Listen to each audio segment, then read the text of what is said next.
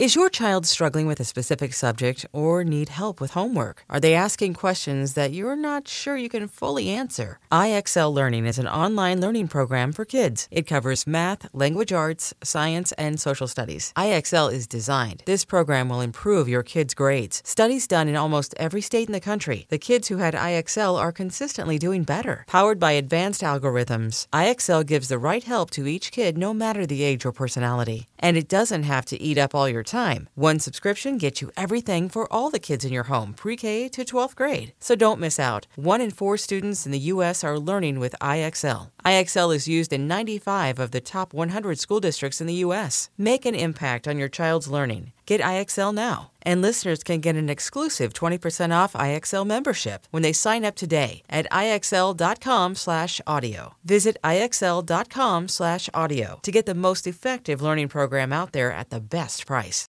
When you need mealtime inspiration, it's worth shopping Kroger, where you'll find over 30,000 mouth-watering choices that excite your inner foodie. And no matter what tasty choice you make, you'll enjoy our everyday low prices, plus extra ways to save, like digital coupons worth over $600 each week. You can also save up to $1 off per gallon at the pump with fuel points. More savings and more inspiring flavors make shopping Kroger worth it every time. Kroger, fresh for everyone. Fuel restrictions apply.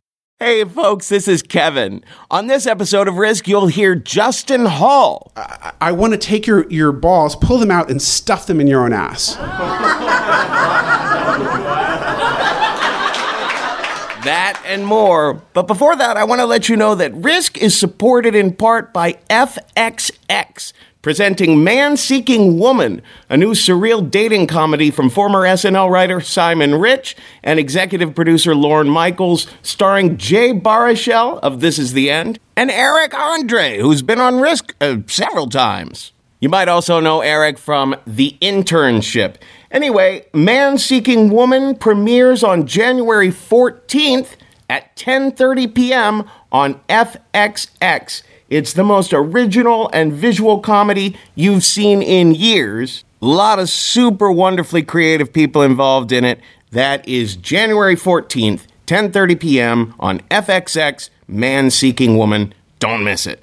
Also, one great resolution you can make for the new year is to maximize every minute and every dollar for your small business. And I have a small business with Risk and the Story Studio, so I know an easy way to do that with Stamps.com. Think about how much time you've wasted going to the post office, driving there, finding parking. Stamps.com is a better way to get postage. Just use what you already have, your computer and your printer, to get official U.S. postage for any letter or package. Everything you do at the post office you can do right from your desk and at a fraction of the cost of one of those expensive postage meters. We've been using Stamps.com for years now, and we love it. Right now, use our promo code RISK to get this special offer. It's a no-risk trial plus a $110 bonus offer that includes a digital scale and up to $55 free postage. So go to Stamps.com before you do anything else. Click on the microphone at the top of the homepage and type in RISK. That's Stamps.com. Enter Risk. Now here's the show.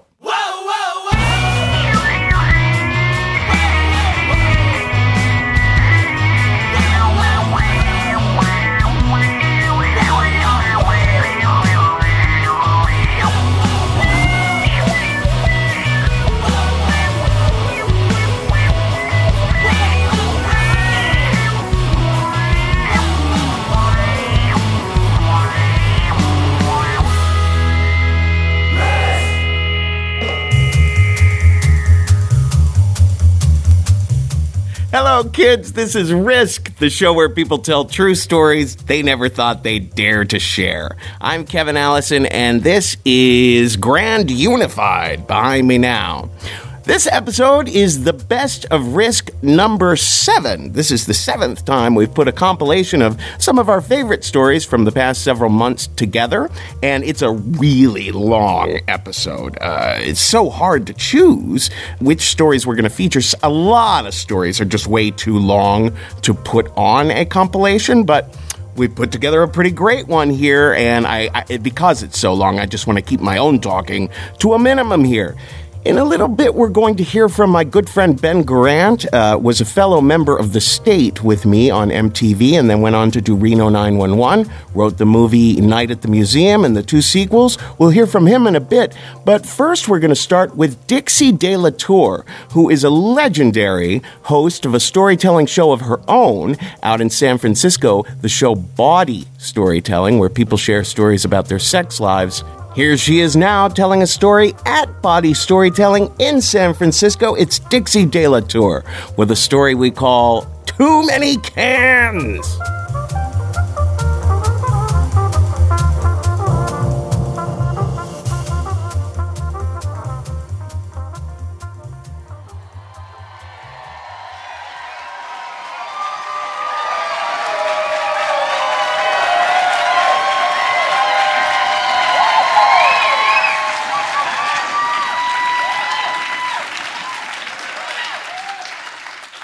So the sex party's been going on all night long. And we're in a McMansion in Oakland. It's one of those amazing places with 18 bedrooms and a building out back that has a hot tub and a sauna. And because this sex party is my birthday, some friends of mine have offered to cook a big Southern breakfast for all the people who've stayed around. And there have been hundreds of people at this party. There's a lot of people still in this building. I'm sitting in the hot tub with 5 or 6 friends, and we could smell the biscuits cooking. We could smell the bacon and the Jimmy Dean sausage. And we're sitting there talking about all the crazy things we've done and seen the night before, naked, feeling really good, waiting.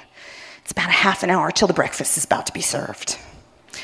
Of the people sitting in the hot tub with me, naked, one of them, this guy who looks a lot like Jeff Goldblum, which, if you know me, is my ultimate fantasy.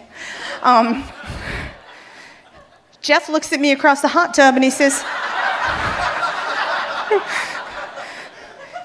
"Hey, Dixie, how come in all the years we've been throwing crazy parties together, we've never fucked each other?" And I'm like, And I'm trying to act like I don't really have an answer, but the truth is, Jeff has an 11-inch dick. I have watched a lot of things at those parties. It's like a floor show. This thing is scary big. And I'm going, that's a good question. I don't really know. And he's like, "Well, it is your birthday. And we have a little time until breakfast is served. Why don't we run upstairs and take care of that?" And I'm, when your birthday comes around every year, you look at your life and you go, what have I achieved? And what is still lacking? Have I fucked an 11-inch dick in my life? That would be no. And I'm like, okay, let's do that. Fuck yeah, let's just go do that. Let's do that. We climb out and everybody's applauding. Yeah, go do it. We go up the stairs into one of the 18 bedrooms. And as we're going up the stairs, smell of biscuits everywhere. So I go up the stairs, I'm like, you should know, I'm kind of at the tail end of my period, so I have put a sea sponge up in there to kind of take care of business. So just, it's not going to bother you, but I just thought you should know. And he goes, that's fine, don't care. Going to use a condom, it's cool. We go up to one of the bedrooms. He's very excited because he's like, queen of the sex parties, gonna fucking have at that. And I'm kind of like, what did I just say I would do? And I get on my hands and knees on the bed, and he puts a condom on, he's getting lube, and he starts to go at it. And as soon as he puts that fucking thing in me, I'm like, this is a really stupid idea. I don't want this at all. And I'm making noises that he thinks are like, yeah, she likes that. And the truth is, get that fucking thing out of me. It's enormous. But you don't want to say that because that's rude. And I'm committed. And so he starts saying all the great things. Yeah, big ass, it's awesome. You like that big dick, don't you? And I'm like, mm-hmm.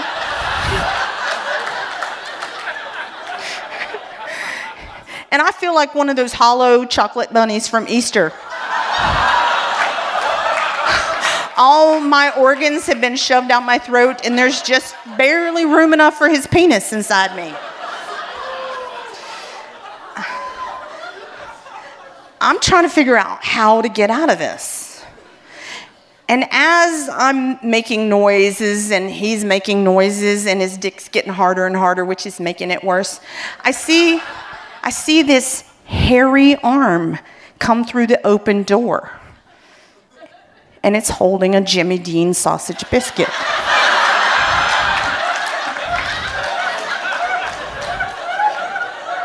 And it says, "Hey, Dixie, we've already had breakfast because y'all been going at it for a while. This is the last biscuit, and it's your birthday breakfast. Do you want this?" And I look over my shoulder at Jeff Goldblum, and I say, "I will give you half of it if you take that fucking thing out of my pussy right now."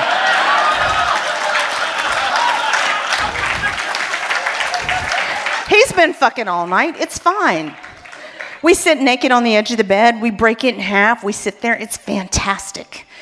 You know, we go downstairs. We have cheesy grits. We have every Southern breakfast item there is that's left because we've been fucking for a while.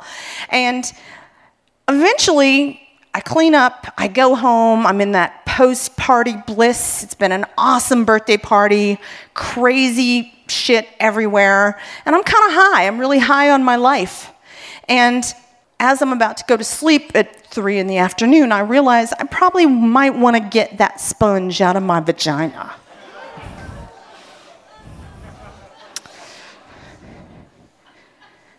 So you know how they tell you that the vagina has an ending? What I learned much later is the vagina has a cul-de-sac. It really does. There's a lot of sex educators here who will tell you that's the truth. And so I am reaching underneath, trying to grab this thing, and all I can get is the tiniest, I'm pulling out tiny little flecks of sponge. And I'm flicking them and I'm doing it again. So if I'm not already stretched out from the 11-inch dick, I'm sticking my own fucking arm in there. And I cannot get it. I cannot get it. Monday comes. It's still in there. And I'm feeling like this is going to be a problem really soon. I should call a doctor, but I'm kind of embarrassed to call a doctor and say I let a monster cock get inside me. And I thought that there was an ending to the vagina, but apparently I was wrong. And so Tuesday morning, 72 hours or so have passed, and I get a phone call from my friend Julie. Julie's been at the party. She had left earlier. She wants to see, did anything happen after she left? It was a great party. And I happened to mention that I have had a sea sponge inside my vagina for 72 hours. Julie is queer. She knows a lot about vaginas. She's like, "Have you been to the doctor?" I'm like, "No." She's a sex educator. "Do you think you should go?" I'm kind of embarrassed. And she's like, "Well, just come over and I'll get it out." This is an awkward moment in a friendship when this happens. And I'm like, this feels weird to me. And she's like, "So I'll tell you what's going to happen. I just want you to know what you're walking into.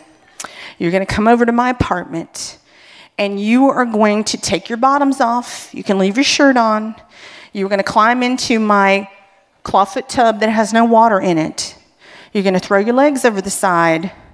I'm going to put on a latex glove, and I'm going to get in there in a position you can't get in there, and I'm going to get it out." I'm like, that sounds reasonable.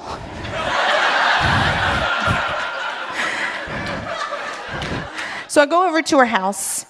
As I'm walking up the staircase into her railroad apartment, she's standing there, and I'm like, "I've given some thought to your plan, and here's another part of the plan that I would like to have happen. It's been in there for a while. I feel less than fresh. So when you get it to a place where I can get at it, like just a little bit, get the fuck out of the room. And she's like, okay, whatever you want. And so I go into the bathroom, I take off my bottoms, I climb into the ice cold clawfoot tub. I'm sitting there with my gaping maw open, waiting for my good friend to come in and essentially fist my vagina. And she walks in wearing a yellow dishwashing glove.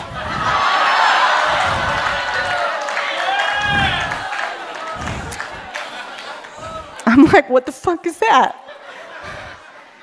She's like, I'm out of latex gloves. I thought I had some. I'm like, all right, I guess. We're committed, let's do it.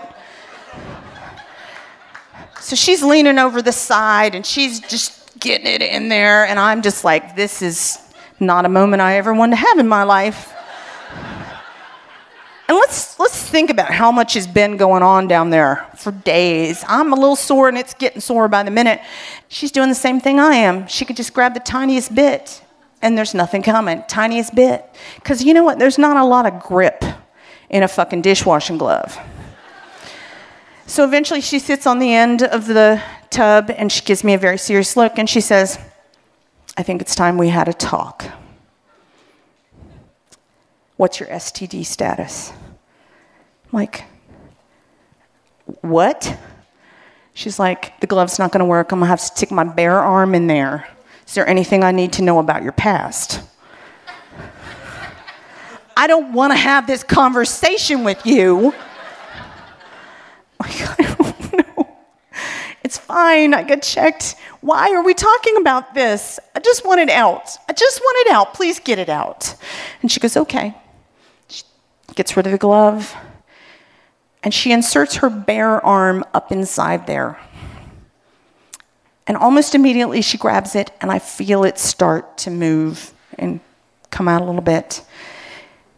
And I look her in the eyes and I say, get out, get out, get out, get out, get out, get out, get out. And I terrify her and she runs out of the room and shuts the door.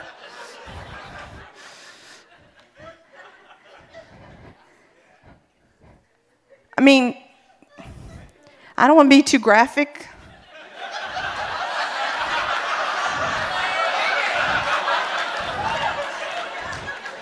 But if your golden retriever came across this on the beach, it would roll in it for sure.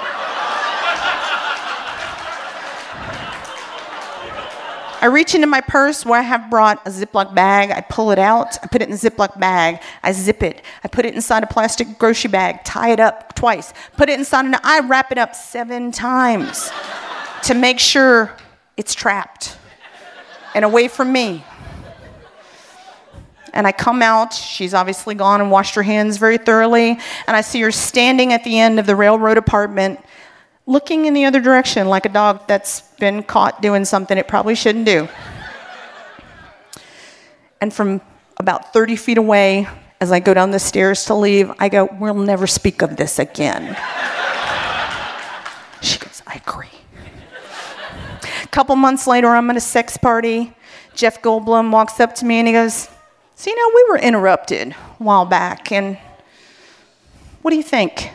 You want to give it another go? And I'm sure he's thinking, big deal, what's an 11-inch dick? What's an 11-inch dick?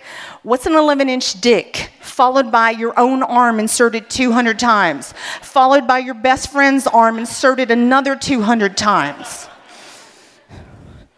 And I give him a kiss on the cheek, and I say, thanks, darling, I'm good.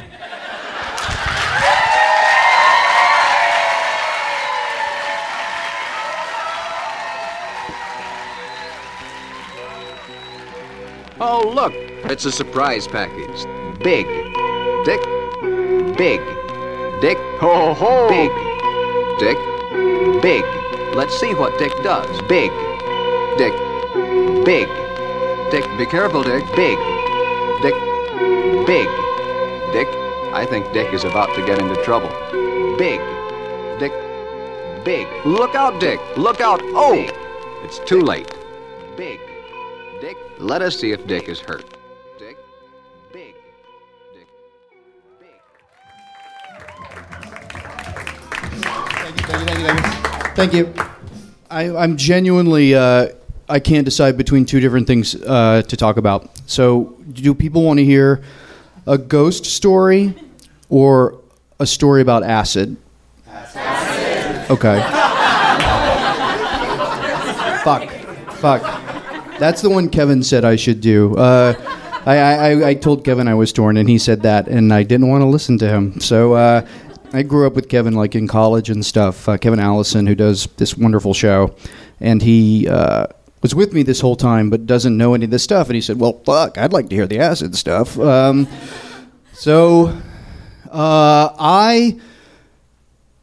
I've done a lot of acid. I've done at least 400 hits of acid. And I know that because over about a 4-year period.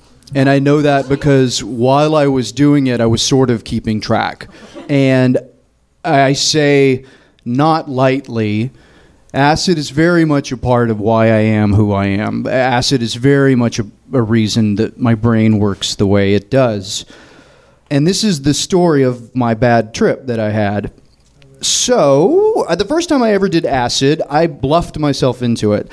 After my freshman year of college, I went to New York University, and then I came back to Tennessee, where I'm from, very small town in Tennessee, where I really only had 2 friends. And when I came back, they said they had discovered acid their freshman year. And they said, "Have you done acid, man?" And I was big New York big shot, and I didn't want to admit, no, of course I haven't done acid. And so I said, "Yeah, acid's great. I love acid." And they said, "Good. Pop, pop, pop, pop. Let's do some right now." And so I took 4 tabs of acid and launched into it. And that was the first time I'd ever done it. And the big thing I remember from that first trip was driving around in the mountains in Josh's old Volkswagen Bug. And there were holes in the floorboards, so you could see the road going through. And we were listening to Nick Cave and the Bad Seeds loud. "And the mercy seat is waiting," over and over and over and again. And it's pouring rain. And I'm in the back, like trying to keep my feet on the beams so that I don't go through to the road. And it's pouring rain, and rain is splashing up from the road and just tripping balls. And my friend Sam is in the passenger seat with a Coke bottle, and he's going, hey guys, nothing. And over the course of the trip, he must have done it 50 times. And I'm holding on, and we're racing down these deserted roads, and the next day, Sam told me that his Coke bottle was singing Elvis songs to him. And when he was trying to get our attention so that we could see, the Coke bottle was going, shh, shh, shh, shh, shh, shh. So that's what that was happening. And it was not raining the night before at all. And his Volkswagen did not have holes in the floorboards. So I was in. I loved acid. Like after that, that was the most fun. It's if you've who's here done acid? Woo! Yeah, it's a nitrous engine through a funhouse, and I loved it. And part of that first acid trip sort of made me the way I was the rest of my acid experience, which is I was in control. Like when something terrifying happened, I could very calmly steer away from it and go that way. You know, when I started to think dark, scary thoughts that I didn't want to think, I was very, very competent at just like, okay, I'm not going to think about that. Or walk into a weird place I'd never been before, and that corner's got a scary, well, I'm not going to go into that corner. I'm going to go that way. And I think that's because the very first trip I ever had, I was pretending I was the pro. I'm the captain of the ship, guys. Don't worry. Everybody's okay. You're with me. I'm going to weather us through this storm. And that attitude kept me through acid my whole time I did acid. And there was really good acid around. This is in the late 80s. So I could trip balls and be in public. I did acid in museums and at school and in restaurants, and I could order, and nobody knew that I was totally fucking tripping balls and that people's faces were like melting off of their skulls. But I knew it was the acid, and I was totally in control. And part of that, I think, was because I was weird and quiet all the time anyway. But I spent a weekend in Vegas with people where I did 12 hits of acid over 3 days, and nobody knew. None of my friends knew that I was on acid. I always tripped alone, always, this whole time. After I left my buddies in Tennessee and went back to New York, I tripped alone. I think because I'm a weird private person and didn't want to share stuff, and I think because I've been around people who have a bad trip and you have to rescue them. And so you spend your trip keeping your shit together and like arranging the helicopters to get the guy down out of the ravine when you should just be fucking hiking in the Alps and having a great time. And so I tripped alone, and I tripped alone a lot. I was so good at people not knowing I was on acid, I got pretty casual about using it. I accidentally once tripped with my parents for 6 hours. My parents were not hippies. My parents were Church of Christ. My friends and I in Tennessee had a system. I had an uncle with a cabin way up in the mountains, like this Evil Dead looking fucking cabin way out in the middle of nowhere. And so we would go up there and do acid and trip for days in a row. And so the system was Josh would call, we would hit, boom, because it was a 40-minute drive up to this cabin, so that like it would start to kick in when you left the highway and get onto the dirt road, so that you start to enter Wonderland when the road gets bumpy, and it was perfect. So New Year's Eve, he says, I'm starting the car, drop. So I drop, boom, boom, boom, boom, boom. And I'm sitting there and I'm waiting for Josh to pull up. And 10 minutes go by and 30 minutes go by and an hour goes by. And my brain is starting to get weird. And Josh calls and said, car won't start, dude. Happy New Year. So any other night, my parents would have been in bed by 9. But it's New Year's, so they're up the whole time. So I'm there tripping balls, watching Dick Clark. And realizing that I am my father, which at 20 is a big realization to make. Like in 20, when you realize, oh, everything I'm doing, I'm thinking I'm this weird punk rock avant-garde dude. I'm just my dad. I drink the same fucking beer. I walk the same. I talk the same. I hate the same commercials, you know. And that at 20 is a big realization. Back in New York, I continued doing acid a lot. I did acid, and when it was warm, I hung out in Washington Square Park or Central Park and walked around, and when it was cold, I went into the Natural History Museum or the Met, because they were both free. The Natural History Museum, for those of you who don't know, I wrote the movie Night at the Museum, which makes a lot of sense that I did a lot of acid.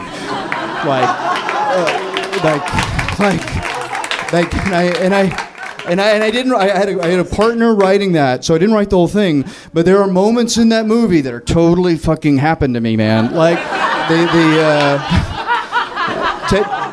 Teddy Roosevelt never spoke to me, but I know the sensation in that museum of like walking down the dark halls and sort of forgetting where you are because you're listening to, oh wow, listen to that cool accent, listen to what those kids are talking about, and you forget where you are, and then all of a sudden, fucking dinosaur! Fuck! Like, and you genuinely, for about half a second, think there's really a fucking alive dinosaur right there. And in this existence, half a second is a long time to think that there's really a dinosaur right there. And so I experienced that. And I also, the dioramas, like the dioramas in Natural History Museum in that movie are very much from my acid days. Because I remember looking at the dioramas and spending tons of time and thinking, how do they know when one of them, there's so many, how do they know one of them didn't get out? And then laughing hysterically in my head at how funny it would be to go to a garden and say, how do you know one of them didn't get out? And that was the drug. So I learned a lot on acid. The two big things that changed my life from that drug were I was a really angry kid. I was a punk rock. My parents were not great to me, or at least I thought not at the time. And I was a punk rock kid in Tennessee, so I had green hair in Tennessee. So people slashed my tires, and so I was an angry kid. And I took that anger with me to New York, and I cut myself, and I had pins in my skin, and I was a furious. And an acid trip gave me a big realization that, like ecstasy, when you make a realization on acid, it sticks if it's true. And I realized, like, I'm not obsessed about other people. I'm walking around Delphi thinking that everybody hates me, or thinking that everybody thinks I'm weird or stupid because of my accent, or everybody in NYU has better clothes than me, and I think everybody hates me, and I realized people don't think about people they don't know. People don't think about their coworkers. People are so wrapped up in their own brain that they're not hating you. They don't have time. They don't think about it. And that's a kind of an obvious realization to make. But without acid, I never would have made that realization. And it changed me from being a paranoid, hateful, angry person to, fine, I can just walk around. Nobody in this room's thinking about me. If I sit in the corner and keep my mouth shut, nobody gives a shit what I'm thinking. Which is huge. And it changed me from being angry to being okay. And the other thing that it did, acid, was I never wrote a word until I did acid, which is just true. Like, I hated writing in high school. I never wrote funny sketches. I was in the State for a year, and I didn't write any sketches the first 4 shows of the State. But acid did something, and I am now a professional writer. I make a lot of money, and I love it. And thank you. And I enjoy it. And I think it has something to do with some clogs that acid washed through. And I think it comes from going to the Met and looking at paintings saying, wow, Christ looks like a boxer in that one. Hey, how you doing, St. Paul? What are you doing? Hey, let's go over to this and talk to this dragon. And like loosening up this weird sort of dialogue in my head that now is my fucking job. And that's acid. So I started using it so much that I really wasn't learning anything. I was just sort of fucking around on it. And I realized I can't do acid forever. I looked bad. I was skinny. I looked like Sid Vicious, which at the time I thought was cool, but my friends were worried about me, and I looked like I was about to drop dead because I never ate. My skin was bad. I was skinny, and I should stop. And I realized that if I was going to stop doing acid, I can't do it with having always avoided that monster in the corner. I knew that the scary idea in my head or the scary thing under the stairs, I always go, hey, I'm not going to think about that. And I know that if I'm really going to use acid as a tool to make my brain better, I have to face this thing. I have to find out what's there. And it's probably going to be okay. But I can't have avoided a big thing my brain is saying for all of these trips. So that's what I did. My big fear from doing this was 2 friends really ever for the first 17 years of my life. These 2 guys who did acid with me. And one of them, acid, totally fucked up. One of them was probably a better writer than I was, at least when I was 18. And acid changed him between freshman year and sophomore year, the time I saw him those 2 summers. I came back and he was a different guy. And I don't mean in an esoteric way. I mean, he couldn't put words together. He was a different guy. And he tried to explain to me once that he had a bad trip, that he was making out with some girl, and suddenly she was a mannequin. And then suddenly he was on the floor making out with this mannequin in a room full of people, and they were all watching him. And he said at the time, I don't know what really happened. I don't know, was it a girl that I freaked out with? Was I really making love with a mannequin? I don't know. But he lost something. He would say, I hit the fucking brake. Like when he wasn't on drugs, he would just sort of say that sometimes. So it wasn't like an esoteric, you're slightly a different guy. Like acid did something damaging to Sam. And so there's that. Part of my brain was like, is that going to happen to me? But I needed to do it if I was going to stop doing this drug. I needed to make this trip. I needed to go there. So I did. I took 5 hits of acid, and I went... the trip, geographically, I walked from where I lived on 10th in New York down to Washington Square Park, all the way up 5th Avenue to Central Park, through Central Park, down Broadway, back to 10th, which is about 20 miles. I walked this whole trip. It wasn't monsters that got me. Like, it's hard to describe, but the fear that happened, and I don't know how it began, was it's not that I couldn't remember who I was, and it's not that I didn't know who I was. It's that I knew who I was, and who I was nobody. I was nothing. And so I was walking around thinking, well, who are you? Who are you? Who are you? Well, I've got pink hair.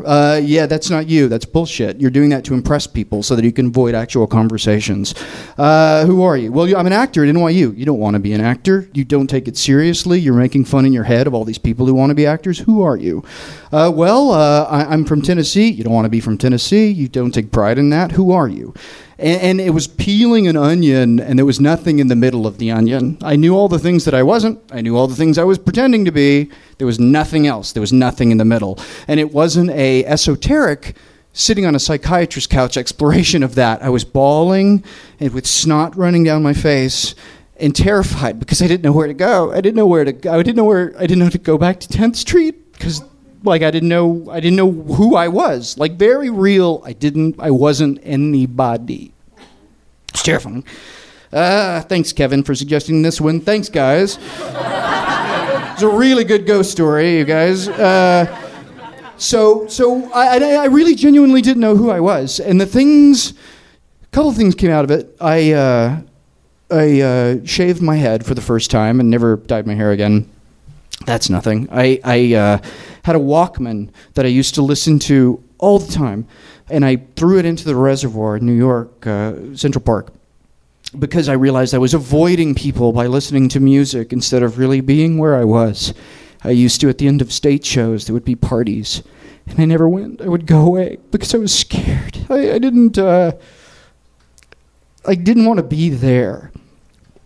This is my phone now. It doesn't play music. It doesn't have videos because I want to be here. And this was 20 years ago, but it was because it taught me that I was avoiding just being where I was and being myself to the extent that I wasn't anybody. And I would say in a very real way, who I am now started that night that I realized, I'm nobody yet. But I have to start to be something. I have to really start to listen to people and be honest with people and open people and be something, even if it means I suck. I have to be that. Even if it means I have to let people know what I'm good at and what I'm bad at. And that's really when I began to realize, I'm going to be a writer. Even if I'm not good at it, that's the one thing that I'm kind of doing, and I'm going to do it. I kind of opened up to people, and I'm still not the most open person in the world. As anybody who knows me knows, I'm still very, very quiet and very, very shy. But I'm a writer. You're somebody.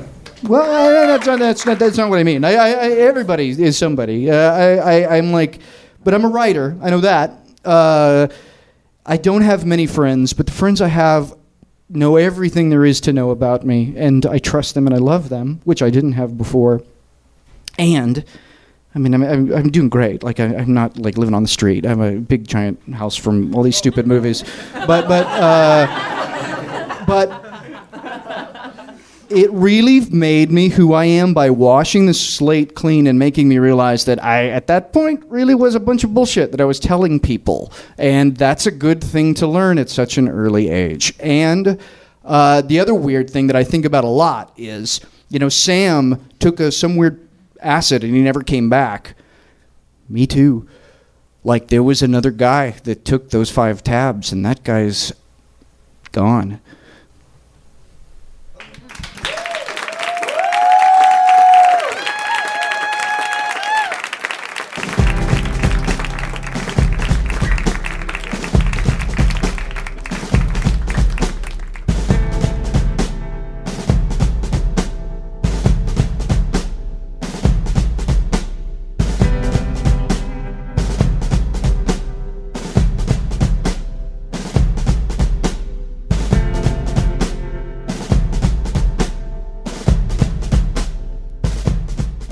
This is Risk. This is Connor Youngblood behind me now, and we just heard a story from Ben Grant. Hey, if you're in New York, on January 9th, 2015, Risk is at the Bell House in Brooklyn, a huge show with SNL's Sashir Zameda, Late Night with David Letterman's Eddie Brill, the great comedian Jackie Kashian, best-selling author and Esquire writer A.J. Jacobs, and another great comedian, Matt Bronger. That is going to be one hell of a show.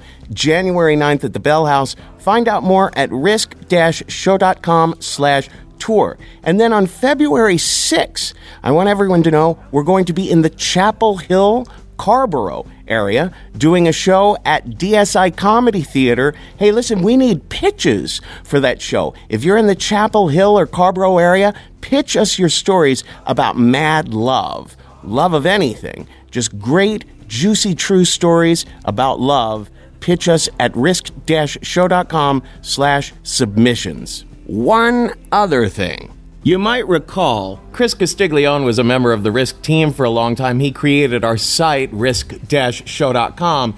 And Chris went on to create an online class called 1 Month HTML. A lot of Risk fans took the class and loved it.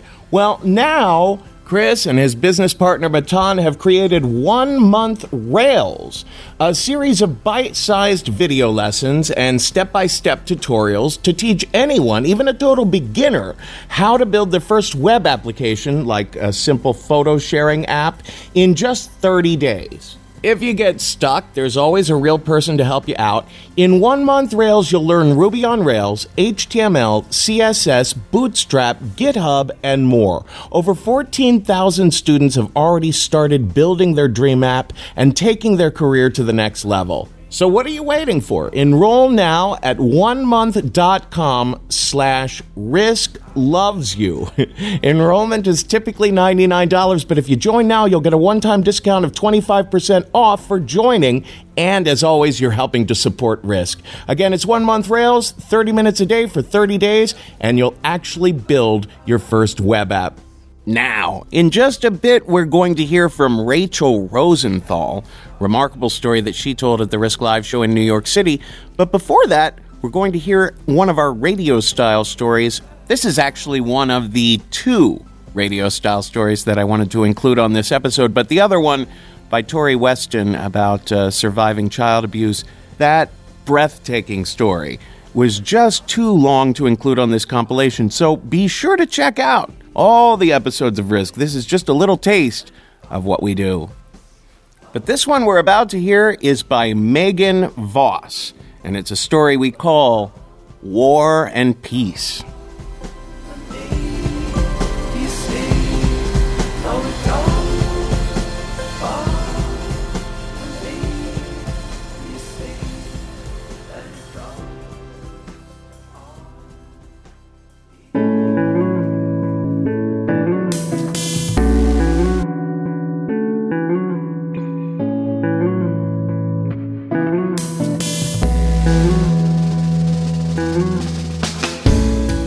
My sophomore year of college, I did something a bit crazy.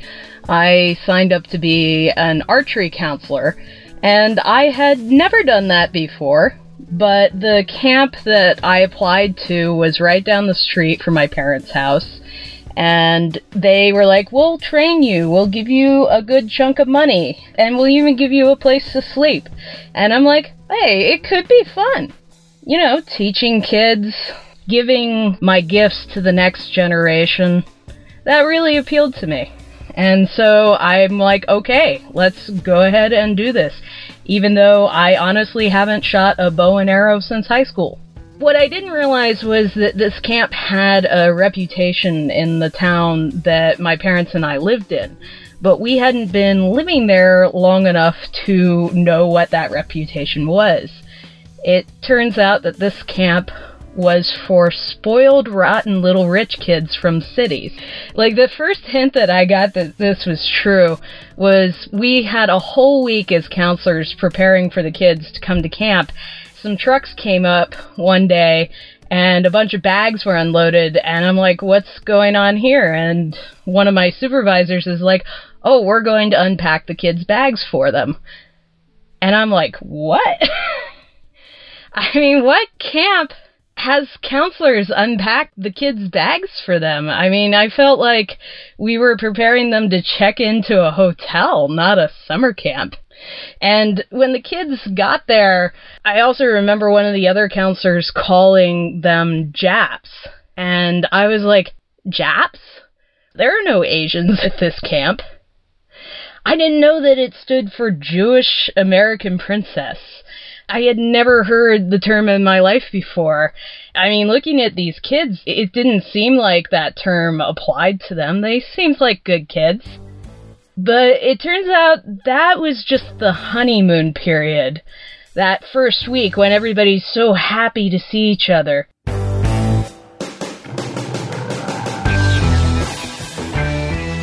The worst, by far, were the teenage girls and the preteen girls. The absolute worst behavior I had ever seen in kids. So it started out small. Like, it wasn't anything I could call them on right away. They liked to play dumb and ask these loaded questions like, "Hey Megan, where do babies come from? Hey Megan, can you tell me why my vagina does what it does during a period?" Or, "Hey Megan, do you have a boyfriend or do you have a girlfriend? Tell us all about it." They would ask them so innocently, like you knew that they were ribbing you, but you couldn't call them on it. I mean, their idea of fun was never archery, which is what I was supposed to be teaching them. Their idea of fun was, let's see how uncomfortable we can make our counselor. And so it escalated from the questions to outright behaviors that, I mean, on what planet is it acceptable for you to stand in the middle of my archery range and pull down your pants and waddle around in your underwear? And on what planet is it acceptable for you to shoot arrows into the woods, like pretending that you can't possibly aim at the target, which is 3 feet in front of you? Oh no, you have to aim straight up and shoot the arrows into the woods. This became a war back and forth between me and these kids. They would do something to annoy me, I would do something to stop that behavior and call them on their shit. They hated me because I would tell them that question is inappropriate, or no, I am not going to let you sit here and insult me, or no, I'm not going to let you just shoot arrows into the woods without taking responsibility for it, so go get my arrow, please. We would just go back and forth all summer. I mean, these kids were little monsters, and not the cool Lady Gaga kind. They were just evil.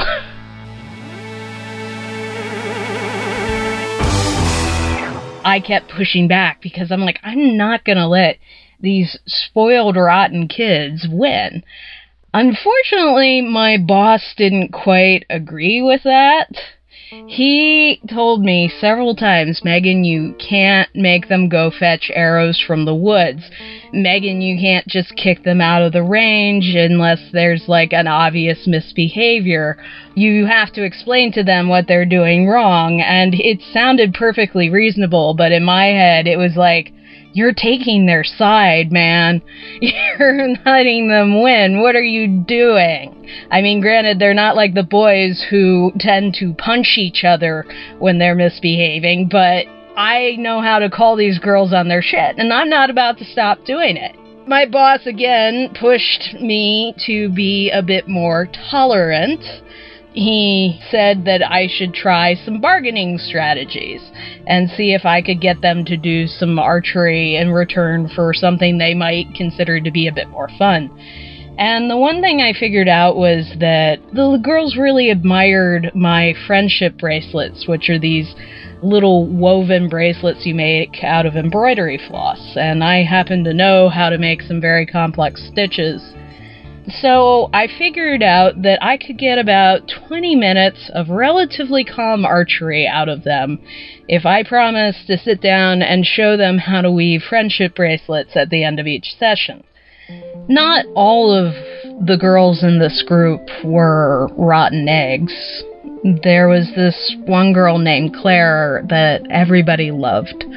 She would always move over at meal times to make sure you had a seat. She would always give you this amazingly bright little smile that just would lift your day to new heights, even if you were having the crappiest day of your life.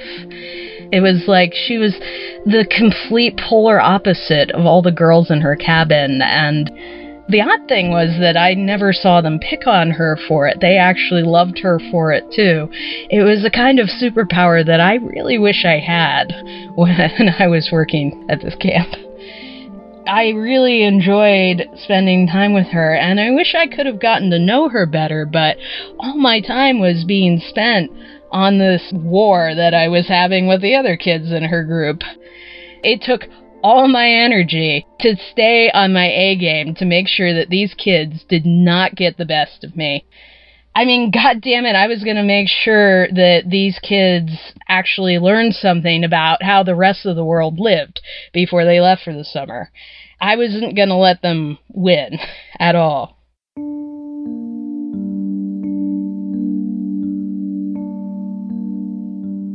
It was a Sunday. It was our night off. It was the last period of the day, a free period where the kids get to pick what activities they want to do and go do them.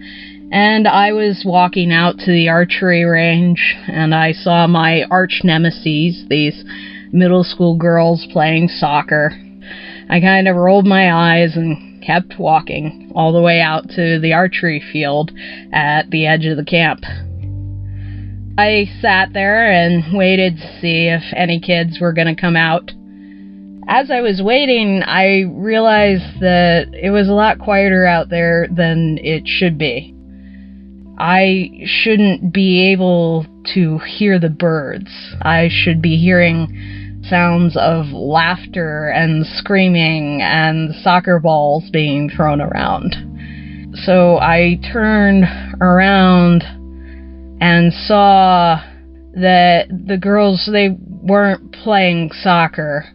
They had all stopped, and someone was on the ground. I ran over there, and I found that Claire was on the ground. She wasn't breathing. The kids were off to the side, and they were crying. My hearing started to fade in and out. My vision fading a bit as well, and I was really afraid that I was going to pass out, but I held on, and the counselors who were there rushed in, and we immediately began to do CPR on her. They tore her shirt off, and her face was already turning blue. I recall the hockey counselor giving her compressions, and I remember wanting to grab him and be like, no, don't push that hard. You're gonna break her. She is so thin and fragile, and she was so small looking on the ground. I just thought, he's gonna snap her in two if he pushes any harder. I remember a golf cart swooping in. The nurse was on it, and she brought the defibrillator. As she opened the case, this alarm started to sound, going, and I was like, what the fuck do you need an alarm on a defibrillator case for? Feeling as helpless as I was, I'm like, the one thing I could do is pick up this goddamn defibrillator case, and I ran away from the scene, and I heaved it as far as I possibly could away from Claire. And it sailed across the soccer field and crashed on the other side, and finally that noise stopped. The ambulance came across the soccer field, and by that time Claire's face was almost entirely blue. I remember watching them take her away. She looked so limp. And I remember the nurse telling me that while she was doing CPR, she had felt Claire's life slip away. As much as she tried to breathe life into this little girl, it just wasn't staying. I have never seen a staff so well trained before I worked at this camp. I mean, we did everything we possibly could to save this girl's life. There was CPR, there was the defibrillator, there was hell, many of my fellow counselors even knew how to intubate her. And even the emergency workers didn't know how to do that. And it wasn't enough. It wasn't enough. We all realized that she probably wasn't going to make it through the night, but we remained cautiously optimistic for the sake of the kids. I remember walking around aimlessly, not knowing what to do or where to be, And somehow I wandered over to the cabin where these girls, my arch nemesis, the kids I had been fighting with all summer, lived. And when I opened the door, I found a sea of tears. They were all on the ground, tissues everywhere, wailing about the loss of their friend. And I remember walking inside and grabbing the very first one that I could reach and pulling her into my chest and just hugging her so tightly and saying, "I'm sorry. I am so very sorry." And at the time, that might have been me saying, "I'm sorry about Claire's death. I'm sorry you lost your friend." But I think what it really was I'm sorry I forgot your humanity.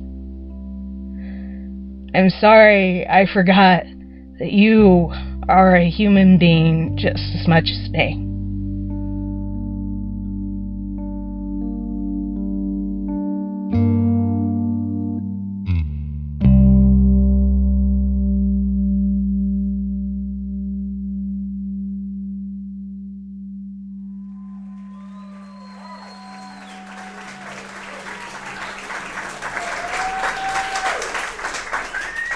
I'm really nervous, so just bear with me. At my bat mitzvah when I was 13, my theme was talking on the phone. I've always been a talker. I talk to my friends mainly, also my family. I basically talk to everyone about everything that I'm feeling all the time. And I have a lot of feelings, and I talk a lot. When I was in college, I met Zach Schwartz. I told everyone about him. He was a nice Jewish boy. We became best friends right away, although he immediately fell in love with me because you guys, duh, right? But I just wasn't sure if we would ever be more than friends. But soon after that, I went to my study abroad program in Jerusalem, and when I arrived to my apartment in Israel, there was a huge bouquet of flowers waiting there for me that Zach had sent. And while I was there for 6 months, he wrote me letters every single day. One of my roommates in Israel, Alicia, said to me, "If you don't marry him, I will." So I came back to the States, and we started dating right away and quickly fell in love. Zach was a very supportive boyfriend. After college, we lived in Boston, and he encouraged me to quit the soul-sucking job that I hated to pursue one that I loved, but that paid no money. I think I made $17,000 a year at a nonprofit, but he wanted to support us. He had this job at the State House. He worked for the Senate. And I always insisted that I paid my rent every month. I didn't want someone financially supporting me, but it actually brought him joy. And he was really proud of this job that he had for the State House. There was one day we were driving near the big, beautiful, gold-domed building, and we sat in my car, and he didn't have his ID on him, so we couldn't go in his office. But he pointed to his office window, and he said, "See that window right there, babe? That's where I work. I'm a big deal." So we had a wonderful life and a wonderful love, but I had bad luck. While I was in Chicago for a comedy festival, I was sitting in a coffee shop with Zach and a bunch of friends, and this guy walked in wearing a windbreaker, and he sat at a table not too far away from me, and he didn't order anything or eat anything. And at one point, I felt him brush against my arm, but I didn't think anything of it. But it wasn't until he left that I realized I had been pickpocketed. My wallet had been stolen from my purse.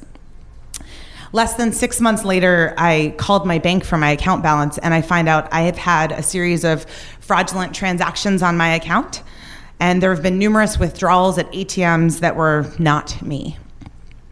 So thus began mine and Zach's era of trying to combat identity fraud. We became detectives.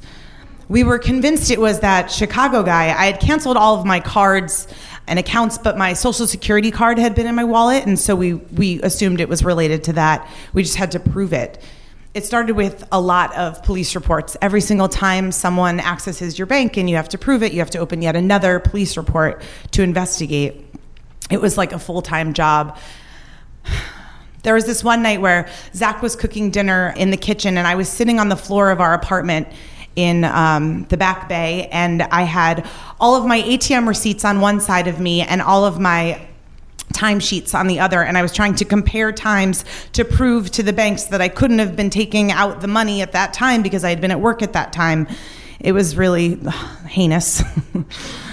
Zach was like my personal army. He would call creditors and speak on my behalf. When someone wasn't helping me like they should have, he would like to use his lawyer jargon to try and scare people into helping me. His favorite thing to say was, "We could sue you for punitive damages." I have no idea what that means. Meanwhile, I hated being the girl with no money. My friends would ask me to go to dinner. I would always have to say no. I couldn't afford coffee or lunch, much less going out with friends. Zach would pack me lunch every day and cook me dinner every night. Every time I closed an account and opened another one, more fraud would happen. And it wasn't just banks either. Sometimes we would get home from work and my car would be booted with one of those yellow metal boots, even though we hadn't received any parking tickets. Eventually, I just gave up on banks and I closed all of my accounts and I took all of the money out that I had to my name, which was $1,000, in a bank check. A few months later, we're moving into a new apartment, and Zach's coworker, Anne, from the State House, wants to borrow our stereo. It was my stereo, actually. I really liked it because you would press a button on the top and the CD tray would sort of slide out, and you would put the CD on it like a tongue, and then it would retreat back into the CD player. But anyway, we decided it was one less thing to move, so we lent her the CD player. But meanwhile, I needed that $1,000 check to give to the landlord, and I opened my drawer and I can't find it. And we start tearing the apartment apart. I'm flipping couch cushions. I'm freaked out. I'm crying. I'm like having a breakdown. It's every cent I have to my name is that check. So I call Sovereign Bank and I explain I need a copy. I need to cancel that check and I need them to cut me a new check. And the woman on the other end of the phone says, "You already cashed that check, sweetie." I felt the tears immediately well up in my eyes and my throat was so dry. Thus began yet another investigation. Around this time, I started to have extreme anxiety all the time and paranoia. My shoulders were so tight, I would walk just sort of hunched over. It became my new normal. I was convinced my mail was being stolen, so I opened a P.O. box and I would zigzag home on the way to the P.O. box in case someone was on my tail and I needed to lose them. Since I was 13, I'd always talked to my friends about everything, but not anymore. I hadn't talked to my friends in months. The chatty girl from her bat mitzvah who talked to everyone about everything she was feeling all the time, she disappeared. I would let all my calls go to voicemail, and I never listened to my voicemails. Either they would be bad news or they would be friends and family checking up on me and asking me what's happening, and I just didn't want anyone to know. When it was a random number that would appear in my phone, my stomach would drop to my feet. I lived with this permanent, painful lump in my throat. I just kept thinking about this Chicago guy sitting in his stupid apartment in his stupid windbreaker. And I'm like, why are you stealing from a girl who makes $17,000 a year and works at a children's museum? Sometimes I couldn't sleep at night because I was so anxious and I would just lay in bed crying, and Zach would sing me this song that he definitely didn't know the tune to, and also he was tone deaf, but it made me feel better, and it went, "Honey pie, you are driving me crazy. I'm in love, but I'm lazy. So won't you please come home, lovey-dovey-dovey-dovey." I think those are the real words. So eventually Sovereign Bank calls me and they tell me they have the check. So I go in to take a look and I sit down at the desk with the agent and she slides the check across to me, and there I see my name has been crossed off and my landlord's name written in, and then where my signature should be, it's a forged signature and it's Zach's handwriting. So I go home and I am sitting on the bed with him and I'm screaming at him, how could you take this money? If you know, if I was going to give money to anyone in the world, any penny I had, I would give it to you. And you saw me tearing apart the apartment and freaking out about all of these money problems. Why would you do this? And he says, tears are streaming down his face. And he's like, I have something to tell you and I don't want to tell you because if I tell you, I'm afraid that you're going to leave me.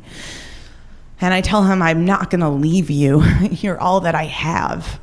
And I love you. And so this is when he tells me that he has impulse control disorder, which is a disease that manifests itself in many different ways in different people. So like a pyromaniac can't control the impulse to light fires. And he was diagnosed as a kid, and he's done a lot of dumb things over the years because of it.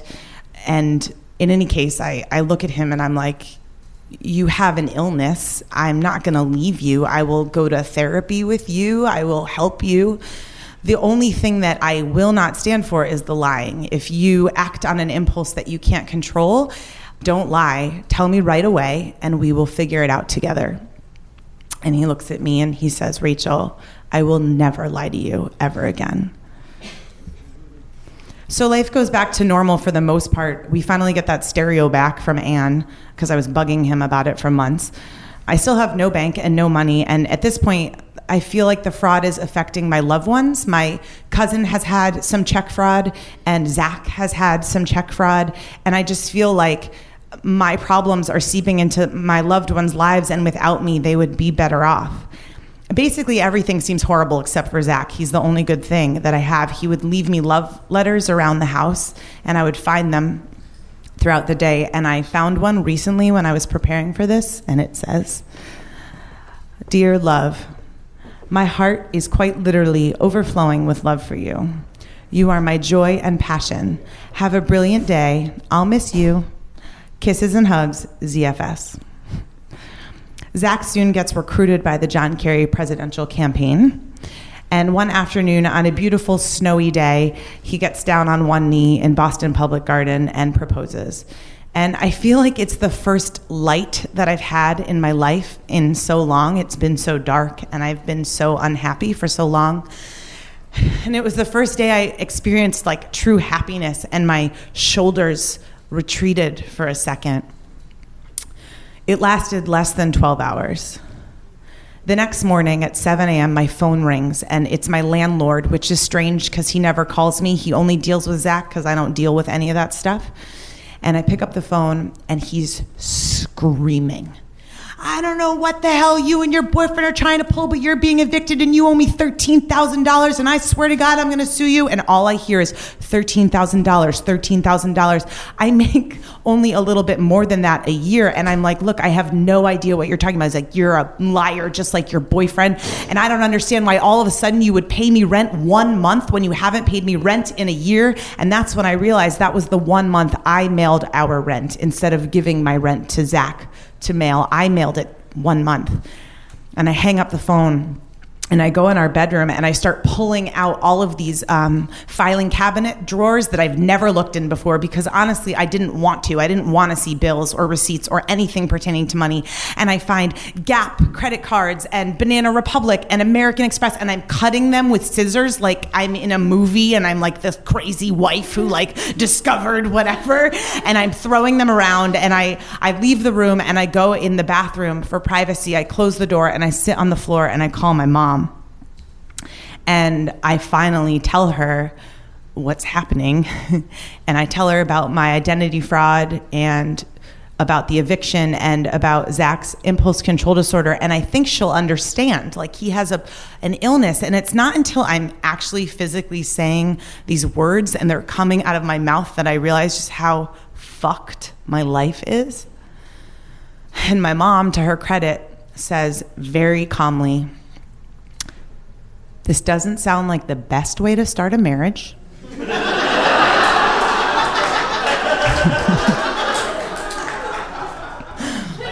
Why don't you come home for a few days and we'll talk about it? Moms know best, you guys. So I hang up the phone and I go in the bedroom to tell Zach. and he is in a ball on our bed, and he's rocking back and forth, and I think he's sort of in the middle of some sort of breakdown. And I say, look, I'm just going to go home for a few days. And he's like, you don't even know. He's just freaking out. He's just interrupting me every single time I try to say something. He's like, Jess, you're going to leave me. And I don't even know what to say. I don't know what's real. And so I just call his dad in DC, and I'm talking to his dad, and I'm like, we're being evicted, but I feel like it's okay because impulse control disorder. And he's like, don't tell him. And I don't even know what to say. So I hand him the phone, and I go in the living room, and I call Zach's therapist, and I tell him what's going on, and he says the thing that you never want someone to say to you, which is, do you think he's going to hurt himself?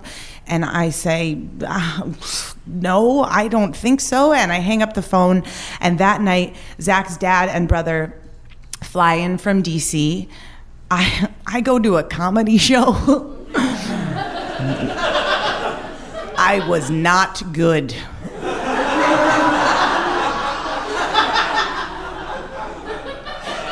So we decide, all right, I'm going to go home to my parents in Connecticut for a few days. You go home to your family in DC for a few days. We'll talk about stuff. We'll figure this out. And that's what we decided to do. So we kind of say a quick goodbye, and I go home, and I've never, ever seen him ever again. Ever. 6 months later, I'm living with roommates, and I decide to play a CD, and I press the button on my CD player, and it pops open on the top instead of sliding out like a tongue. And I realize, wait a minute, this isn't my stereo. Anne didn't give us back my stereo. And then that's when the real movie flashbacks start occurring, and I realize Anne didn't borrow our stereo. Anne didn't exist. There was no Anne. I never met his coworkers. He never worked at the State House. I looked at his office from the car, and we pointed at the fucking window. He never worked for Carrie. He didn't work. We would get up together every morning, and he would get dressed for work, and he would pretend to go somewhere. I have no idea where he went. He created people and jobs and stories, and we were together 7 years. We dated 5 years. I have no idea which parts of my life were real. Now it's been almost 10 years, and that girl from my bat mitzvah is back and talking to everyone about everything that she's feeling all the time. So much so that I'm on stage telling this story publicly for the first time in front of all of you, so thank you for listening.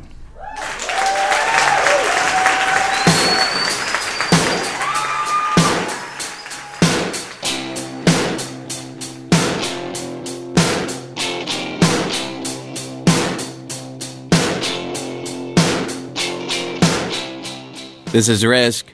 This is Spoon behind me now. In a little bit, we're going to hear from a new favorite storyteller of ours, Mr. Ray Christian. But before that, another first-timer on the show. He is a comic book artist. He is living in San Francisco, and here he is at the Nerdist Showroom. We do a Risk Live show every fourth Thursday there, and every fourth Thursday in New York. And we tour, and you can find out a lot more at risk-show.com. Here he is now. This is Justin Hall with a story we call Bears, Booze, and Balls. Every kind of line is gonna come back to me just as I go. Let's really pay, like my brother said. Let's really pay.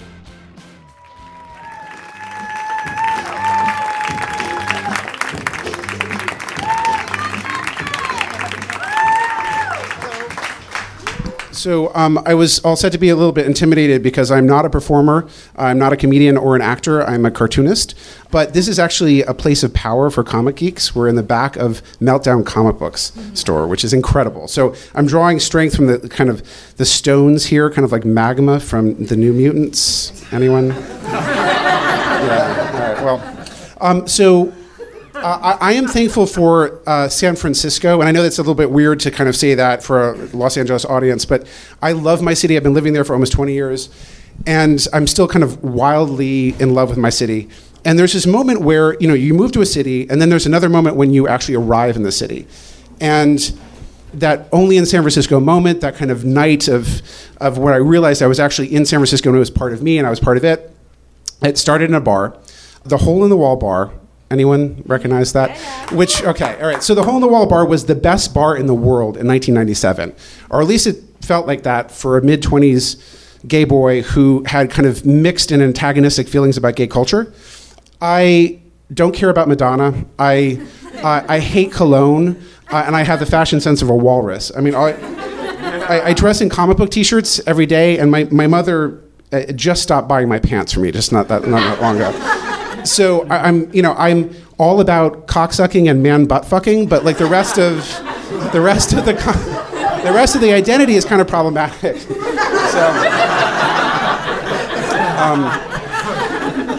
So when I walked into Hole in the Wall, it was this kind of profound revelation, this like paradigm shift, where I walked in and they weren't playing a Cher remix, they were playing the Stooges. And on the screen, which was this kind of like broken television hung by chicken wire above the bar, they were playing Turkish oil wrestling, which you're actually allowed, if anyone doesn't know what that is, you're actually allowed to leave and check it out because it's so awesome. But it's, and there's a bunch of kind of grizzled bikers that would hang out by the bar, and every time they did a round of shots, they would clang this cowbell, like ching, ching, ching, ching, ching, and grab their shot glasses and slam them on the bar, boom, boom, boom, boom, and eat a dog bone from a basket of dog bones. So just this like wonderful group of people. There was always this one guy who looks like Sammy Hagar in a really particularly bad night, who was always buck naked with like a long, like flowing mane of split ends, who would kind of parading around the bar, clutching this huge plastic champagne glass full of some kind of liquid. I don't know what. Also, usually a guy in a rubber outfit who was lying in the trough urinal in the back. And it was usually a couple of these guys, right? So one of them, I actually found out later, was a German physicist who was so brilliant, he actually was responsible for organizing and arranging Einstein's papers. So brilliant German physicist by day, trough urinal piss queen by night, that's awesome, right? That's awesome. So I feel like I found my tribe, I found my people.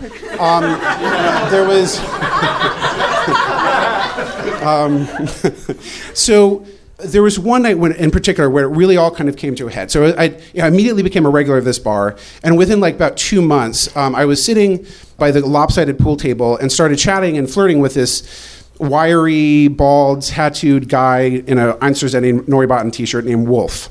And we were, realized pretty quickly that we had no place to go, that we both had roommates and we couldn't really do anything. At that moment, this big kind of burly, butch, like shirtless, bearded, bear guy kind of came barreling up to us and was like, "Hey guys, like, you guys are hot. Like, do two of you want to go back to my place and have a threesome?" It's like, fuck yeah. I mean, of course we do.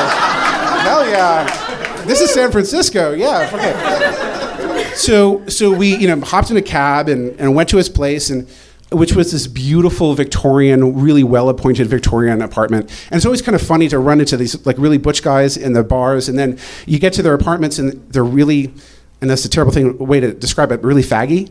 So like, kind of the white couch and literally the refrigerator magnets that were like Michelangelo's David with all the different like outfits to outfit, the cowboy outfit and yeah. So he also had one of those Pomeranians, the like gay puff dogs, those really faggy puff dogs, named Fluffy. So Fluffy was really excited to see us, like really, really kind of disturbingly happy to see us. So he introduced us to Fluffy and then immediately, stripped his clothes off, and we all joined suit and we jumped into bed together, started rolling around. Now, unfortunately, the bear was really drunk, and I was having a really hard time kind of performing. Also, Wolf kept on grabbing our balls, like a lot of ball grabbing. And I don't mind a little roughhousing with the boys. Like that's cool. That's cool. I'm not a cock and ball torture guy, right? And he was really going for it. So, and the bear in particular was like, lay off my balls. So I kind of turned my attention to the bear, and I was, sucking his dick, and then he eventually just started kind of nodding off and passing out,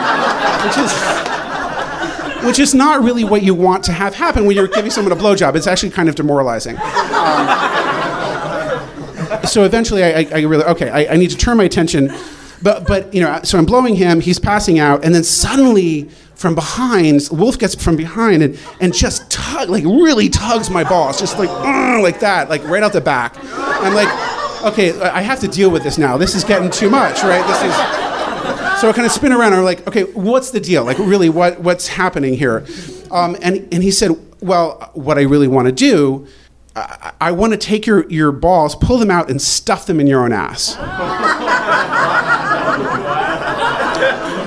Now, I like to...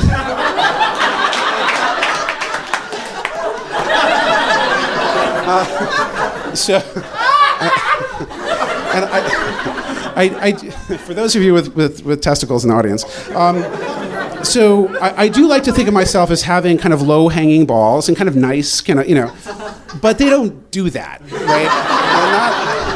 And so I told him, I said, look, they don't really do that. And he said, no, like if you take the time, if you really love, like pull out your testicles and really work with them and spend the time with them, why the judgment? Why the hate, people?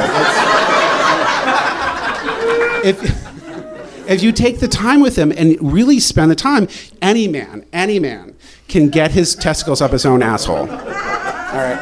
So I said, that's beautiful. That's beautiful. It's a wonderful sentiment. We're not doing that tonight. That's not on the, not the cards.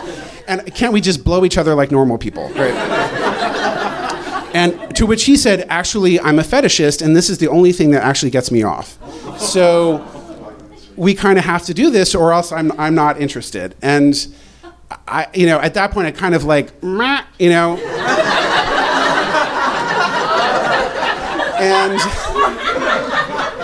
and kind of turned back to the bear, hoping he had woken up by now. But of course, he was passed out cold, and that was disappointing. But then I noticed this flurry of activity by his feet, and Fluffy had jumped up on the bed and was just going to town on his feet, just like, just licking and slurping and getting really into it, just like loving this guy's feet. Giving him the best shrimp job, yes, that is a term, shrimping, that I'd ever seen. Just remarkable. And Wolf and I were kind of transfixed, like, by this tableau, like, holy shit, like. And every once in a while, the bear would kind of half wake up and kind of, no, Fluffy, no, Fluffy, no. And Fluffy would kind of stop for a moment and kind of pop up like a meerkat, like, and kind of look and just wait, and the bear would kind of pass back out again, and the Fluffy would be like,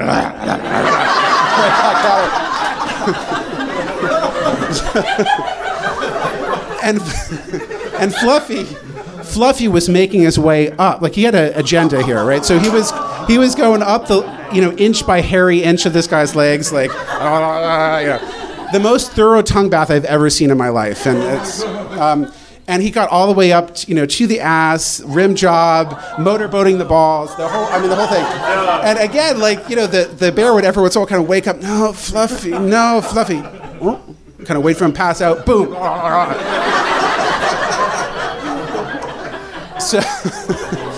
So at a certain point, I was just like, okay, it's this is fascinating, but it's 3 a.m. and I'm done, right? So I turned to Wolf and I'm like, okay, I think we should go now. It's about time. We should clearly this is not Fluffy's first time at the rodeo. Like, I mean, this is, this probably happens every night between the two of them, and it's their special time, and I'm gonna just leave them. But Wolf was like, I'm actually not done. I'm gonna stay, and you can go now. And that was a kind of moral dilemma, right? This kind of ethical quandary, if you will. And it's funny because Miss Manners doesn't write about this stuff, so I don't really know what's the right decision here. But do I leave the man who I've never met before, his questionable honor, to his dog and the other man who I've never met before who wants to grab his balls and stuff him in his ass? Eventually I was like, I have to leave, I have to sleep, I'm gone, right? But I did try to extract a promise from Wolf. I said, look, can you promise me that he won't wake up tomorrow with his balls and his dog up his own ass?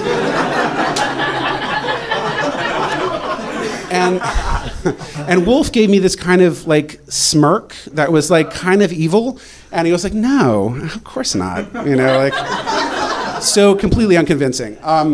So, but I was like, I gotta go. So I left, and I was a little bit kind of perturbed, like, did I make the right decision and stuff? And then I started walking down the stairs and out into the street, and the frown turned upside down, and I was like, I'm in San Francisco. Like, this is the moment. Like, this is what I've been waiting for. This is the sign, like, this wonderful, beautiful, perverted, amazing city that, like, is going to give me all these stories that I can tell for years. Like, I landed, I stuck the landing, like. And I do believe that, like, I don't believe in reincarnation. I don't believe in afterlife. I believe we're given this kind of life, this one moment, where you can kind of, you take advantage of it and grab life by its balls and even stuff it up its own ass if you have to. Yeah.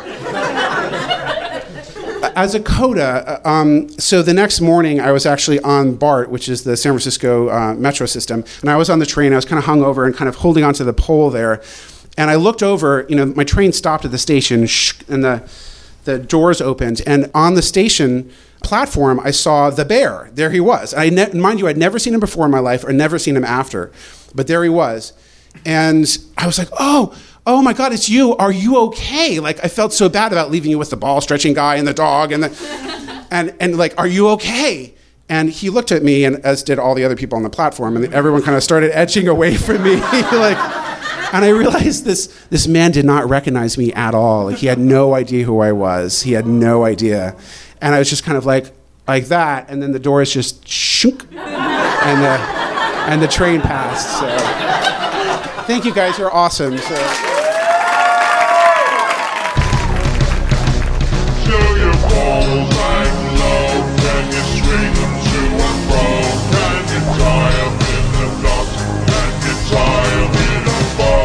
I want to take your balls, pull them out, and stuff them in your own ass.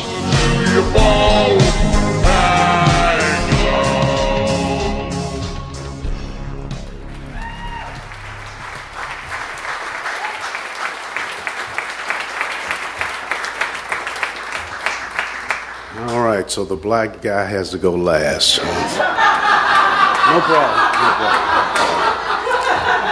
So, I was comfortable in the water. At least I was comfortable in the water for a black kid who grew up in an urban ghetto called Churchill in Richmond, Virginia during the 1960s and 70s. I was comfortable in the water because I liked to swim. I was comfortable in the water because I just enjoyed it.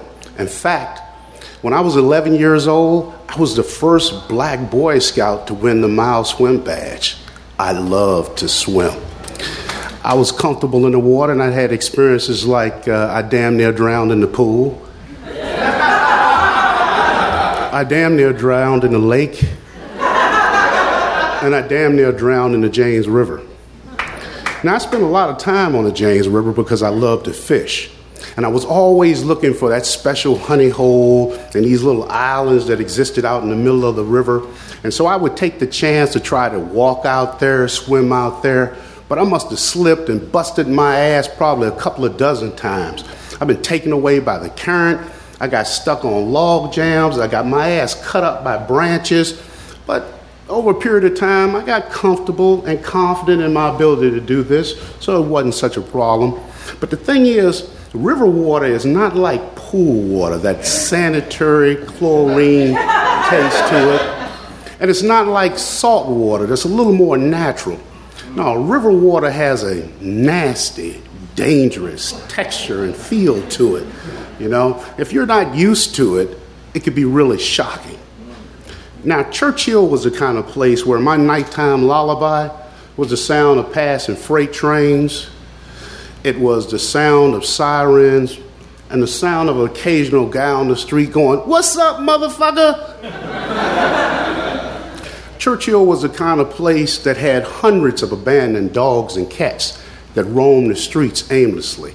It was nothing to see a dead dog or cat on your sidewalk, on the curb, or in an alley, swollen and bloated with maggots.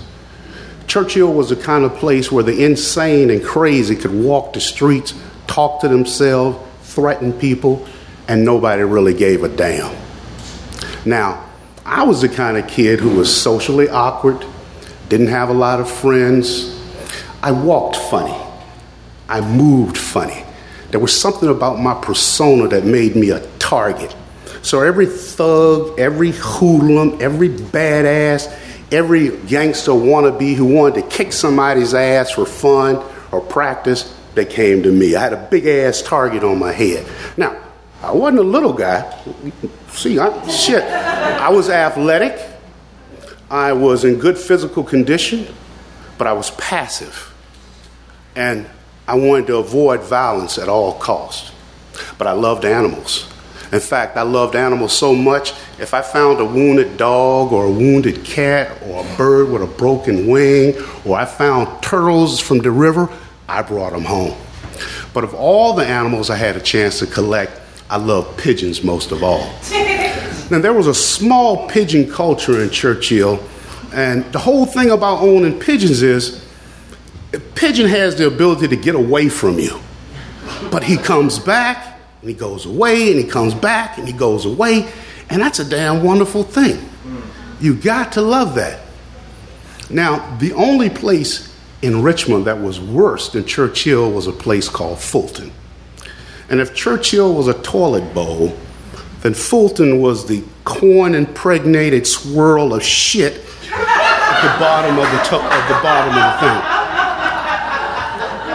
Fulton was the kind of place where people also abandoned dogs and cats, and cars, and trash, and junk, and an occasional dead body. Fulton was the kind of place that flooded every 3 to 5 years, so it had a conscious smell of mold and mildew into the air. Now, what drew me to Fulton was the fact that I had a friend who was handicapped, and he was into pigeons in Churchill, and he had people that lived down in that area. And my sister Janice lived down there too, and it was close to the river, so it gave me an opportunity to go down there. But more importantly, the pigeon guys down there, there was a much, much larger culture of guys that raised pigeons. Now, this group of pigeon guys, it varied from about 5 to 8 guys at any one time. But the 3 main characters as a group was a guy named Lester. Had a lot of gaps in his teeth, and he was prone to slobber a lot. And he was interested in all things criminal and all things sexual. He used to brag to me about that he had raped an old woman. He bragged about having molested little schoolgirls. He bragged about having forced anal sex on small boys.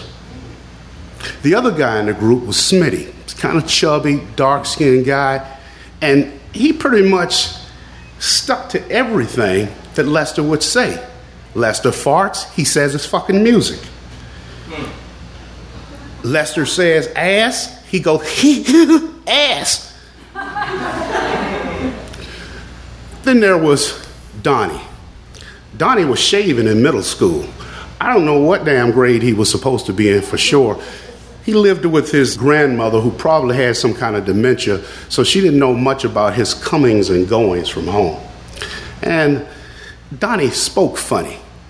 For example, if you said something to him like about food, he might say, "Motherfucker, food fucking hungry as a motherfucker, man." But you couldn't tease him. You couldn't ask him a question like, "What did you say?" He would go, "Motherfucker, you hurt when you teasing me, motherfucker." But I saw Donnie strangle a kid into unconsciousness for his milk money. So he wasn't a guy to be played with. When we were all together and we were throwing our pigeons up into the air to make them flip, but I'm assuming there's a lot of intellectuals in the crowd, so you don't know shit about pigeons. So let me explain this to you. You got homing pigeons that fly for distance and time and speed, but that's not what we were into. We were into a type of pigeons called rollers, and what they would do is they would flip, flip, flip, flip almost to the ground. And in order to encourage them to do that, we would start screaming and hollering and slapping our hands, and the birds would flip, flip, flip, flip, flip. And in that moment, I never felt like I had so many friends in my damn life. I felt part of the group. I was part of those guys. I never been so damn happy. But being friends with these guys came with a price.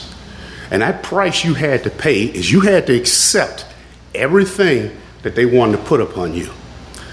Some of the games they like to play, they'd always want to grab each other around the ass and just start humping on you. Especially the little guys, grabbing them around the waist, humping on them. A couple of times they did it to me. I remember Lester saying to me one day, "Hey, Ray, you ever been fucked in the ass?" I said, "Hell no." But then I started noticing I was getting way too much damn attention from this guy. I remember one particular incident where we were all standing outside of an abandoned building. And Lester and Smitty took one of the smaller boys inside. We all stood outside. We know why. And we could start to hear the sounds of slapping skin. Sounds of, no. We looked around. Dogs, sky, what's going on over there? We pretended like we didn't understand what was happening. When Lester and Smitty came out of the building, they were smiling, gave each other a high five. The boy was crying, not loudly. He just had tears in his eyes starting to well up. Nobody in the group said anything, and I didn't say a damn thing. Later, there was an incident where we went into an old abandoned factory building, and what we were trying to do was look for pigeons. And I was working my way up in the rafters. But through this big building and the hollowness of it, you could hear sounds easily being spoken. And while I was in the rafters, I heard Lester say, "We're gonna fuck his ass today. One of you guys get by that door, one of you guys get by the other door. We're gonna fuck him today." Well, I heard that. I skimmied out the back, out the window, and I waited outside. I don't know why the fuck I stayed there. I should have left, but I stayed out there. About 30 minutes later, Lester comes out, and he is pissed. He's going, "God damn it, Ray, your ass would have been fucked. You are lucky. You are one lucky fucking dude." I laughed. Well, one day, the boys asked me, "Hey, Ray, do you know the best place on the river to go fishing?" Oh, shit. I was glad to hear that, because finally they took their mind off my booty and we're talking about shit I could relate to. So we get down to the river, and I'm just to walk in, and I'm excited, and I'm going, "Yeah, there's an old abandoned dock over there, and there's some stuff over there, and there's habitat over there, and you can catch a lot of bass right there, and this would be a great place to fish right there." And I'm just walking, but I notice before I almost step in the water that no one's talking to me. No one said a word to me. And I turn around, and Lester's got his erect penis in his hand, and he's holding it, and he's reaching out to me and said, "Get your fucking ass out of the water, boy. You're going to get fucked in your ass. You're going to get pegged in the ass." And I said, "No, I started backing back into the water. Smitty chimes in, "Yeah, you're going to get fucked in your ass, man." I heard one of the guys say, "Man, his ass is scared. Leave him alone." Smitty said, Yeah. Lester chimes in, "Oh, no, he's going to get fucked. You don't need to get wet, boy. You don't need to get wet. Get out of the water." I started backing up, and as he was reaching out for me, I could tell that he didn't want to get wet. And I was going back, and I was thinking to myself, I don't fucking want this. All I wanted to do was play with pigeons. I don't want to be fucked. I don't want to be killed. I don't want to die. All I wanted was friends. I just want friends. I just wanted to play with birds. I don't want this shit. And they were coming toward me, and as I went further and further back into the water, the current took me. And immediately when they saw that, everybody took off and started running. Well, the current took me swiftly, and it was carrying me down the river, and I tried to get as close to the bank as I could, and the branches were hitting me, slapping me, cutting me. The boulders were cracking my knees. I went about a quarter mile down the river before I finally managed to grab hold onto a branch, pull myself up on the bank. I was dirty, I was tired, I was cold, and I was fucking scared. And every time I would hear as much of a teeny crackle of a branch, I would tremble up in fear. I don't want to die. I don't want this. And for a half hour, I was just petrified, standing there, waiting, wondering these guys are going to fucking kill me. After about a half hour, I didn't hear anything else. I managed to crawl out of there dirty, wet, and nasty.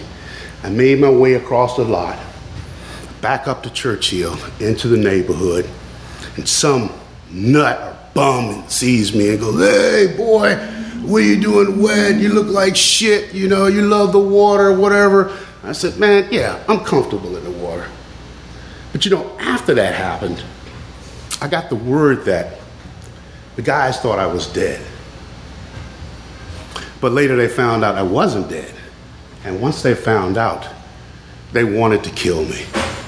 But I didn't want to go back to Fulton anymore to try to avoid them. And since that time has passed, I've often tried to reflect on the sexuality of these guys. See, in the place and the time that I lived, if these guys had sodomized me, it would have been my own fucking fault. No one in my community would have sympathized me. You see, because a boy, that shit couldn't happen to you unless you wanted it to happen. In the warped psychology that existed in my culture, the penetrator, he's not gay. The receiver is gay. The ability to take a man and force your sex on him, that's macho. Nothing gay about that. That's warped. And since that time, I learned to understand that being gay don't have a damn thing to do with who's doing what, who's pitching, who's receiving, who's dumb, who's submissive, who's aggressive. Doesn't mean shit. It defines the nature of the relationship between two people of the same sex, love each other and comfortable in that context. But I couldn't understand that then. In the context of the place that I lived, I'm gay. Be comfortable in your water. Thank you.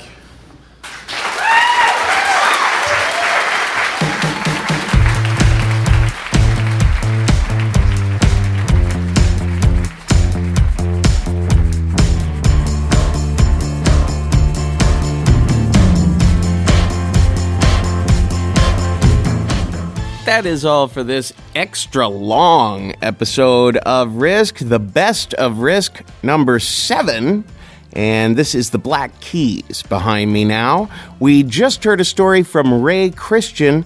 Now keep in mind, you can go to the Risk website and check out the listen pages for the table of contents to find out the links to where you can find the bands and the storytellers and a whole lot more.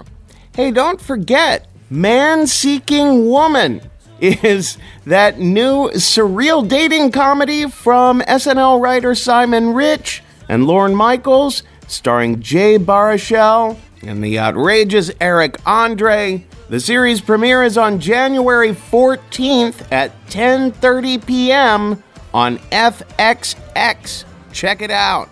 If you're in New York, January 9th is when Risk is at the Bell House in Brooklyn with SNL's Sashir Zamata, as well as the legendary Eddie Brill, writer for David Letterman, also Jackie Cation, Matt Bronger, and best-selling author A.J. Jacobs. That's going to be one hell of a show. Also, in New York and Los Angeles, the 22nd of January is that fourth Thursday of the month when Risk will be at the Pit in New York and at the Nerdist Showroom in Los Angeles, so don't miss us. On February 6th, we are in the Chapel Hill and Carborough area at the DSI Theater, and we need pitches for that show, so please pitch us.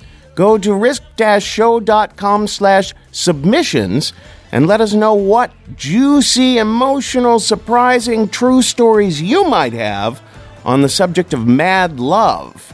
But listen, wherever you are in the world, you can always pitch Risk your stories, because we're always looking for those radio-style stories. A lot of them we record over Skype.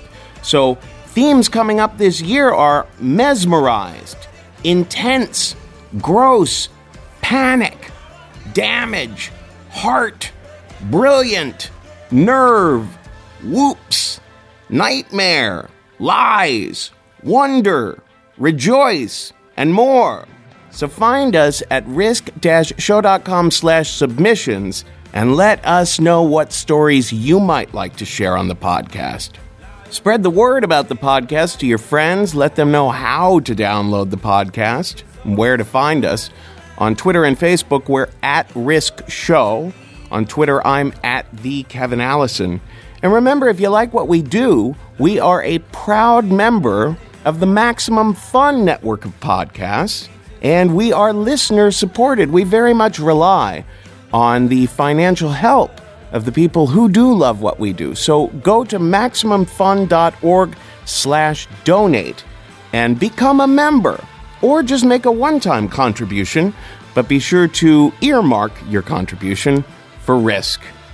Folks, today's the day. Take a risk.